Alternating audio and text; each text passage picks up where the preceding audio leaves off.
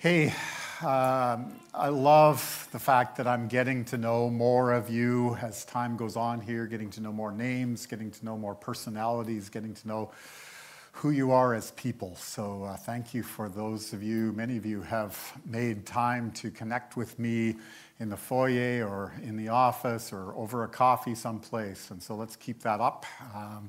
Love to have more conversations with more people. So let's keep the conversations going. Today, we're going to begin a new sermon series together. We've been kind of hitting various themes along the way as we came up to this point. Today, we want to start a new theme, but also a new series and a new expository series, if you kind of know the distinctions between those words. But the idea today is we're going to walk through the Gospel of John. Now, we're not going to hit every verse of the Gospel of John, because that would take an awful long time to get through it. But over about the next 13 weeks or so, we'd like to hit some of the major themes of the Gospel of John, and we're going to take chunks of Scripture and just walk through those together. And we want to look at it through a particular lens. And the lens that we want to look at it through is, who is this Jesus? If the Gospel of John is all about Jesus, then who is Jesus? And we want to walk through that together. Now, that's an important topic these days. It's a current topic that we need to ask. We need to ask that question because it's important. When people are carrying the name of Jesus on flags and banners into protests, or when people are carrying flags, either metaphorically or real flags that they put up on places that serve people, like maybe a soup kitchen or something like that. Or when people put up metaphorical flags saying Jesus that relate to their particular worship center or Crystal Cathedral or whatever it might be, we need to ask, who is this Jesus that's showing up on signs and banners? And who is this Jesus that we follow? And so that's what we're going to look at. That's the lens we will use to walk through the Gospel of John. Now, we'll have gaps in this sermon series where we will maybe have the vision team share with us what they've discovered from surveys and from their work together. We'll have other gaps in the series, so we might be doing this till after Easter. I don't know. But we'll walk through this Gospel of John for the next little while and make that our purpose here. If we're going to look at who Jesus is in the Gospel of John, we need to ask ourselves one question, and that is, who wrote the Gospel of John? And it's an appropriate question to ask. Now, most of us are going to say, well, that's a no-brainer. It was John, the former fisherman, the close follower of Jesus, the brother of James, son of Zebedee, the one who was there for much of the ministry of Jesus, the one who was there for the transfiguration of Jesus, one of the first ones to the empty tomb. It's that John we're talking about. And for the most part, no one would disagree with you, and that would be kind of the end of the story. But there are those who have questioned over the years who the author of the Gospel of John is, and was it the same writer as the writer of 1st, 2nd, and 3rd John, same writer as the book of Revelations, those sorts of questions. And really the argument boils down to this: how could a fisherman, a simple fisherman, write such theologically dense texts? And yeah, on the surface, that's an important question to ask. And I think we do need to ask that question. But is it such a big stretch to think that John, a fisherman, might have written this gospel? Well, we know that young boys of that era would have gone to Torah school. They would have spent a lot of time studying the Pentateuch, studying the Hebrew Bible. They would have memorized large chunks of it, and they would have known the Bible, the Hebrew Bible. They would have known the Torah. And so even as a fisherman, spending time with his devout father, Zebedee, in a boat, they probably would have talked about the Torah. They would have spent time, they would have time in their boats to think about the things of God and to talk about the things of God. And part of his education would have been from his father and from the rabbis of their village and that sort of thing. So they there was great opportunity for John to learn. And then he spent 3 years, something like that, with Jesus, directly being taught by Jesus. So there's another part of his education. Beyond that, after the resurrection of Jesus, he was now an apostle in the church, still a follower of Jesus, and he had a lot of life, probably spent a long time before he wrote this Gospel of John, thinking through what would be written, and he was inspired by the Holy Spirit. So it's not a big stretch to think that a simple fisherman could write the Gospel of John. So we will assume through this entire sermon series that the writer of the Gospel of John is that fisherman, brother of James, son of Zebedee, whom we know and love because he was the disciple whom Jesus loved, as he calls himself in the passages. And we will talk about that together. So we're going to assume that is who we're talking about. So not much question there, but the theme that we're going to tackle today, the specific theme we want to tackle today, is one that's kind of basic to the rest of what we'll talk about. At a basic level, we want to understand what John says about Jesus. And one of the first and most important things that John says about Jesus is that he is God. And that's what we're going to talk about today, that Jesus is God. We're going to do this by looking at the scriptures together, and I don't want to confuse you today, but I'm going to look at 2 different translations of the Bible as we walk through this stuff. Normally, I often use the New Living Translation for the stuff we put up on the screen and for what I will read from my iPad. Today, we'll go back and forth between the New International Version and the New Living Translation.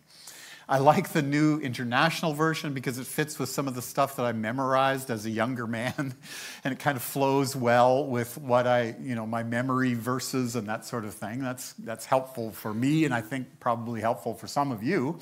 But I also like the New Living Translation for what it does with words like mankind. Mankind sounds a little jarring in our culture these days, and sometimes if we just say humanity or humankind is the way the new NLT will put it, it sounds a little easier on the ear. So we'll flip back and forth a little bit between the two of them, but don't get confused by that, all right? John 1 through 5, and I'm going to read from the New International Version here today. In the beginning was the Word. Oh man, we could stop there and we could have a whole sermon, right? We're going to go on. In the beginning was the Word, and the Word was with God, and the Word was God. He was with God in the beginning. Through him all things were made. Without him nothing was made that has been made. In him was life, and that life was the light of all mankind. The light shines in the darkness, and the darkness has not overcome it. Wow, right there we've been given a theological education. There are words in there that are used in kind of technical theological ways. And you can read it just as it is, and it makes lots of sense. But there's words in there that are quite deep in their theological meaning. Words like those that are translated word and beginning and life and light and darkness. All those have special uses and meanings in this passage. Now, we understand them quite clearly, but we can theologically understand them as well. So as we come to this passage, we're not going to dive into all of those words, but I do want to dive in for a few minutes on 2 words there. Logos, the word that is translated word, which is, as many of you will know, is logos. And the other word that is translated beginning, which comes from the original Greek word arche, from which we get the word archaic. So you'll recognize that to the English ear, right? So let's just talk about those 2 words for just a minute, not at a deep level, but logos, of course, we know is that word that refers to Jesus, as we will see here in a moment, but it's that word of God, that reasoning of God. And then the other word that's probably a little less familiar to us is the word arche, which goes to beginning. All right? So if you think about that, in Genesis chapter 1, verse 1, what does it say? It says, in the beginning, God created the heavens and the earth. John here is hearkening back to that same language. He wants to tell us the story from the beginning. Arche, the beginning, the absolute beginning of all things. So as we come to this passage, we see that he's talking about the absolute beginning. It's not like our story begins, or once upon a time, or something like that. It's the absolute beginning of all things. Now, God, by definition, doesn't have a beginning. So we're talking about the beginning of time, the beginning of creation. And so both the Hebrew writer in the Old Testament and John, the disciple, here in this context, are pointing us back to the same point in time, the beginning of all things. And he wants us to know that the Logos, the Word, Jesus, was there at the beginning.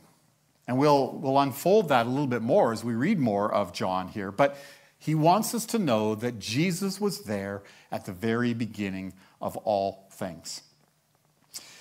Lesslie Newbigin, a theologian and teacher, once said, and a pastor, he once said, if we ask the fundamental question of the philosopher, why is there not nothing? The answer is that in the beginning was the Word. Catch that question. Why is there not nothing? That's a funny little sentence there. Why is there not nothing? Another way to put that is, why is there something rather than nothing? Why is there a universe rather than just emptiness? So that's the philosophical question that gets asked by philosophers and gets asked by Newbigin. And Newbigin says the answer is, in the beginning was the Word. A really good answer to that question. In the beginning was the Word, and the Word was with God, and the Word was God. But you might ask, well, how do we know that this Logos is a reference to Jesus? Well, okay, we have to read on a little bit more to know that, of course. After verse 5, John speaks of John the Baptist a bit and talks about him as the forerunner of the Messiah, the forerunner of Jesus, and he talks about that there for a bit. And he doesn't want us to get confused. He makes it clear that John the Baptist was not the Messiah, not the Logos. But then he goes on to verse 10 and 11, and there we read, he came into the very world he created, but the world didn't recognize him. He came to his own people, and even they rejected him. And then if we'll just skip down a couple more verses, we get the clearest picture of this pre-existent word or Logos, that it is indeed Jesus. Because it says there, so the Word became human and made his home among us. He was full of unfailing love and faithfulness. And we have seen his glory, the glory of the Father's one and only Son. So the picture John is painting here is that he wants to tell us the story of Jesus, right? The gospel is the story of Jesus. Like that picture we have out in our foyer today. I hope you saw that as you came in through the foyer today, painted by Michelle Snively Jeffries. We see Jesus there in all of creation. He's there as a babe in the manger. He's there as the crucified Lord. He is over the universe. He's over the earth. He's over the people. He is there in every aspect of creation. And that is the picture that John is painting for us here as well. He wants us to understand that this book that he's written, this gospel that he's written, is all about Jesus. And so by the time he gets to chapter 21, he says Jesus also did many other things, and if they were all written down, I suppose the whole world could not contain the books that would be written. So clearly, John is telling the story of Jesus. What he wants to establish right off the top is that Jesus is God. Yes, he will call him God's Son. He will call him the Messiah. He will call him prophet, king, water of life, bread of life, shepherd, and vine. But he wants us to understand that Jesus is God, the Trinitarian God of Old Testament and New Testament. He's given us a spoiler here. Not a spoiler alert. He's given us a spoiler because it took John a while to understand who Jesus was. When John was first called as a disciple of Jesus, he didn't know that much about Jesus. He knew some things and he had some ideas about him and he knew he was a rabbi worthy of following, but he didn't know everything about him, just like the rest of the disciples. And they kept discovering more and more about Jesus, and they kept understanding him better and better, and they waffled even on whether or not he was the Messiah, right? At times we see them really firmly planted on that, and other times they're waffling on it. They don't know. And so John is telling us up front, this is what I learned about Jesus. In case you're wondering, I want you to know this Jesus is God. That's what he's saying here in this first part of his gospel. Okay, now by now, some of you are sitting there going, okay, Keith, we get it. Jesus is God. That's Christianity 101. It is, right? And yet, I need to be reminded of that regularly. We need to be reminded of it regularly. And there are things going on in our world that cause people confusion about who Jesus is and how we understand who Jesus is. We have a lot of confusion about how to read the Bible sometimes. Sometimes people read the Bible as just a rule book of do's and don'ts and things we should do and shouldn't do. We have others who see the Bible as something that we argue about and make sure that everybody interprets the Bible just the way that they or I interpret it, right? We have a tendency as humans to do that. Oh, make sure you understand this passage just this way. Well, we have that tendency among us, right? There are others who are deconstructing their faith. You've probably heard this terminology. Deconstructing their faith and tearing apart things that they used to believe and not wanting to believe everything they used to believe because they're struggling with how they see the Old Testament and what they were taught about the Old Testament and how they see Jesus in the New Testament and how they're struggling to fit that together. And sometimes they wonder if Jesus is there in the Old Testament. But he is. We know that Jesus is there proclaimed in the Old Testament and the New Testament. A helpful tool on understanding how Jesus is proclaimed throughout the entire Old Testament is something that you might not expect. It's a children's Bible. The Jesus Storybook Bible, if I got the name right on that. It's on an image there that Phil's going to put up for us in a moment, but let me refresh my memory on the name of that book. It is is it there? It's not there yet. Nope, that's the Apostles' Creed. We're going to go back. Sorry, I've lost it in here. I think it's called the Jesus Storybook Bible. Thank you. Good. I always get it. Thank you. There we go. So we got the Jesus Storybook Bible. I just want to tell you that's a good tool to use to remind us that Jesus is there throughout the Old Testament. The subtitle of that book is Every Story Whispers His Name. It's great. And so, Old Testament stories about Noah talk about how that was a foreshadowing of what Jesus would do. And stories about Moses remind us that's a foreshadowing of Jesus in the New Testament. And so that little book, you can read it to your children. I highly recommend you read it to your children. But there's something in there that as adults we will also appreciate.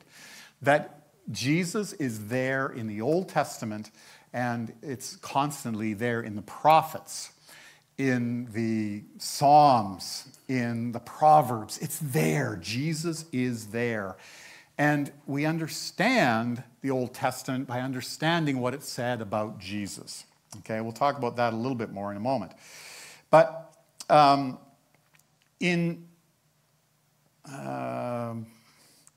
so here's what happens when Keith lays his iPad over here and then scans through it, and he has to find his way back into his iPad because his brain is not remembering all of his sermon. This is like, you get to watch me put on my jacket in front of you or something. You'll bear with me. I want you to understand, though, that Oh, if it's not clear enough from a little children's Bible, that's where I wanted to go next. I want you to go to this passage, this quote that says,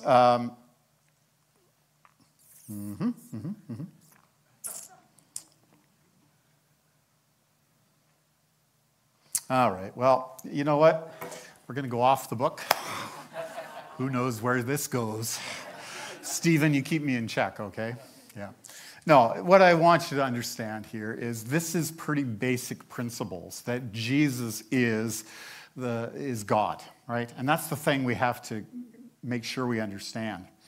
And this was so important for the early church that for the first 500 years of the church, they spent time debating, they spent time arguing, they spent time formulating creeds. Now, you've probably heard that concept of creeds. That they spent nearly 500 years creating both the Apostles' Creed and the Nicene Creed. And these creeds are all about how we understand who Jesus is, largely, right? And so they spent 500 years just making sure they had it right, who Jesus is. And so we can read those creeds today. And scholars will tell us that the Nicene Creed and the Apostles' Creed were dealing with specific heresies and unorthodox ways of viewing Jesus at the time, right? So the Gnostics, Gnostics, the Gnostics wanted to say that Jesus didn't have a real body. And so you'll see in the Apostles' Creed that it says things like, Jesus was born, suffered, crucified, died. The Nicene Creed adds things like he came down from heaven and was made human. Another early sect, the Arians, wanted to say that Jesus wasn't truly God, but rather was made by God. This is what the Arians believed. And so the Nicene Creed goes into great length to say that Jesus is begotten, not made, is of the very essence of God, that Jesus, that before all ages, he is God from God, light from light, and true God from true light. That's what's going on in those creeds. Now, the writers of the creeds were not trying to create new doctrine or anything. They were looking at the scriptures that John and other apostles wrote, and we're seeing in these passages that Jesus is God. And so, because John says Jesus is God and emphasize that, they wanted to emphasize that in the creeds. So the creeds are not biblical, but they can be helpful to understand how we as Christians have sorted this stuff out. And both the Apostles' Creed and the Nicene Creed, most churches today would say, yeah, that's a pretty good representation of what we believe as Christians. And it's what we believe as the Orthodox faith, the real faith, right? And so those creeds can be helpful in our understanding, but they only are a representation of the scriptures. So John says Jesus is God. Therefore, the creeds talk about Jesus being God. I'm back on track. I found all my notes. But if the children's Bible isn't enough to help you understand that this sort of thing is going on in the Old Testament, let me read to you from Bruce Milne. This is a commentary on the book of John that I find very helpful. Bruce Milne wrote a commentary, and in there he's quoting a guy by the name of A.M. Ramsey, who was a former Archbishop of Canterbury in the Church of England faith. But Bruce Milne, a Baptist guy, he says, quoting Ramsey, he says, since Jesus is the eternal Word of God, and since Jesus and the Father are one, and anyone who has seen Jesus has seen the Father, God is always Jesus-like. God is Christ-like, and in him there is no un-Christ-likeness at all. God is Jesus-like. I think that's a helpful tool to think about as we understand our Bibles. I think sometimes we get it a little bit confused and do kind of the opposite. We have these preconceived notions about who God would be, this vengeance God, and then we overlay that on who we think Jesus is. But just the other way of doing it is much more helpful. and is what John is pointing us to here. That the character of God is shown by the character of Jesus. So what we see in Jesus is who God is. God is Jesus-like. And so if we keep that in mind, we will understand the book of John. We'll understand the New Testament better. We'll understand our Old Testaments better.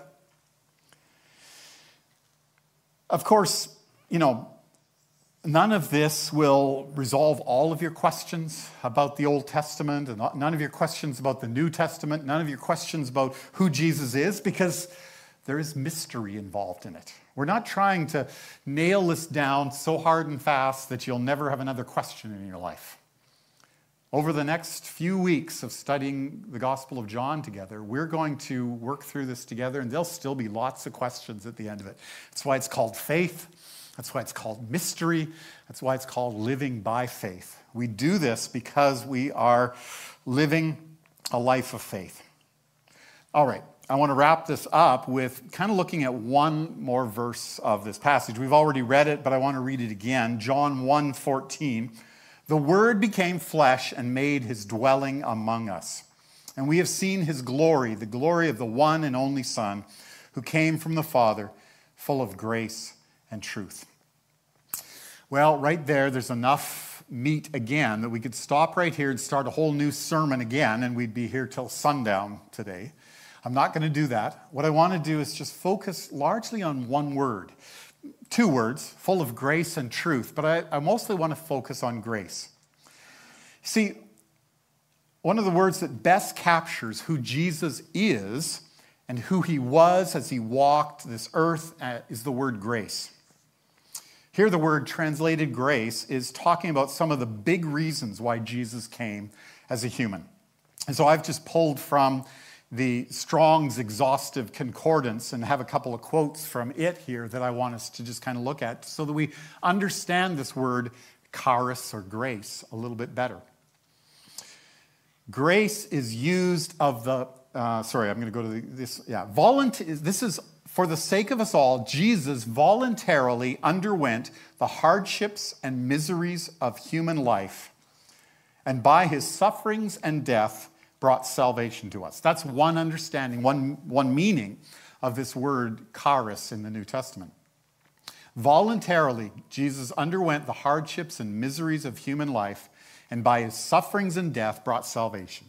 That's what grace means.